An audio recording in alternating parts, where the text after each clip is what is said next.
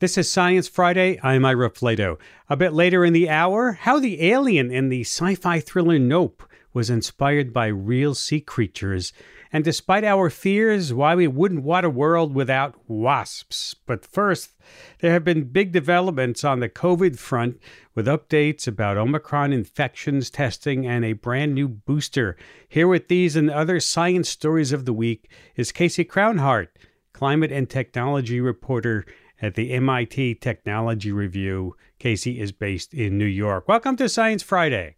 Thanks so much, Ira. Thanks for having me. You're welcome. Let's talk about a surprising new study about Omicron infections, about whether people knew they were infected.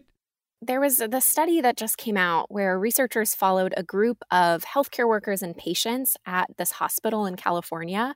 And they found that of the people that they tested regularly, they were taking blood samples, of about 200 people who had antibodies to the COVID virus in their blood, about half of those people weren't aware that they had any recent COVID infection. Wow. Why is this important to know?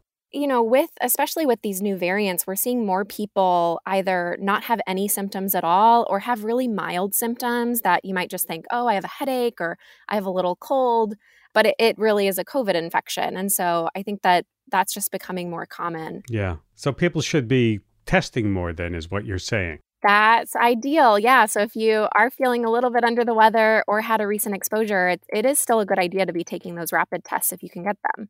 And there's bad news in that the government is stopping those free at-home testing programs as of today, right? Yeah. So last Friday, the White House announced that they would be stopping the free testing program where they've been sending out tests. And the last day to place orders is today. Wow, this sounds counterproductive to saying you want to get tested more often. Yeah. So unfortunately, they said that, they just haven't gotten enough funding from Congress to keep the program going. And, there are other places for people to get tests, private insurance, Medicare, Medicaid. But as far as that stash that the government has, they say that they're going to try and preserve what little they have for a fall and winter surge coming up.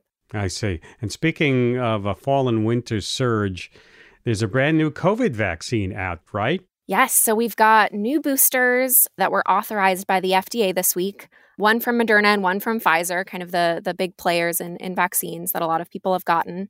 And these are a little bit different. They're called bivalent booster shots. And so that just means that there are two strains in the shots, both the original strain of COVID and the new Omicron variants that a lot of people are catching. Wow. And I'm signing up today. I'm going to get one today. That's exciting.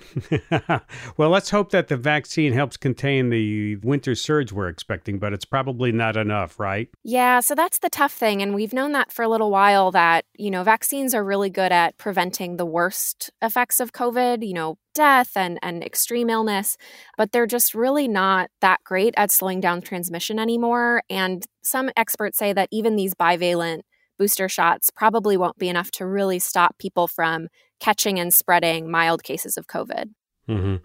Let's move on to climate news, where we're seeing incredible stories. Regions across the globe are facing climate emergencies, focusing on Pakistan especially. Much of it is literally underwater. Yeah, so it's been just really tough scenes to watch from Pakistan this week. The country has had a really, really wet summer and monsoon season. They've seen about 3 times as much average rainfall this year from June to August as they would in a normal year. But it really came to a head this past weekend. There was really extreme flooding, and now about a third of the country is underwater. Wow, and disasters like this are only getting worse. We're seeing so many more mentions of them, aren't we? Yeah. And so researchers are still a little bit hesitant to say, this is just because of climate change. But, we know that a lot of the things that led to this flooding are becoming worse because of climate change. There was a lot of glacier melt in the country earlier this year, and we know that rising temperatures lead to more melting ice. And the monsoon season is also getting stronger. And we know that a lot of, rising temperatures and more extreme rainfall is also because of climate change. So we are seeing more disasters like this, and we are going to continue to. It is tragic. Are we seeing that countries, though, are stepping in to help Pakistan? Yeah, so there is some aid that's starting to filter into the country, but, it's the damages here are just absolutely devastating. Over 1 million homes have been destroyed, and the Pakistan government says that it's going to take about $10 billion to rebuild. It's just there's a huge need. The UN and Pakistan are still asking for more aid from countries, and it's just going to be a long rebuilding process. So the big emitters are not paying for damages that climate change causes to the smaller ones. They're not just moving in very quickly. Yeah, you really hit the nail on the head there that, a lot of people, when disasters like this come up, they point to the fact that, countries like the US have done the majority of emissions for greenhouse gases, and countries like Pakistan just haven't. And so they're still calling for climate aid, climate reparations, but we'll just have to kind of wait and see what happens. Let's move on to another water story, but this is one that has a water shortage. And we covered this story last year, but it's still a problem. And I'm talking about what's going on in Jackson, Mississippi. Fill us in on the latest about what's happening there. Yeah, so like you mentioned, Jackson's water system has been just plagued with troubles for a long time, but it's become a new emergency. This past weekend, they actually also saw some torrential rain and flooding, and that really just brought the issue to a head, and the whole city has pretty much not had water from the taps for the past week or so. This sort of just popped up into, national significance because we saw all that flooding, but the water problems in Jackson have been, they've been around for a long time. Yes, yeah. So a lot of people are pointing to the fact that Jackson is a majority Black city, and they've just been underfunded for a long time. And it's really a case where you can point to and see environmental racism in effect. And it's going to take a lot to really fix this. The city says they need about $1 billion just to fix the current problems, and then they're going to need billions more for longer-term fixes. Speaking of water, something a little more unusual, and I'm talking about something called zombie ice. What is it?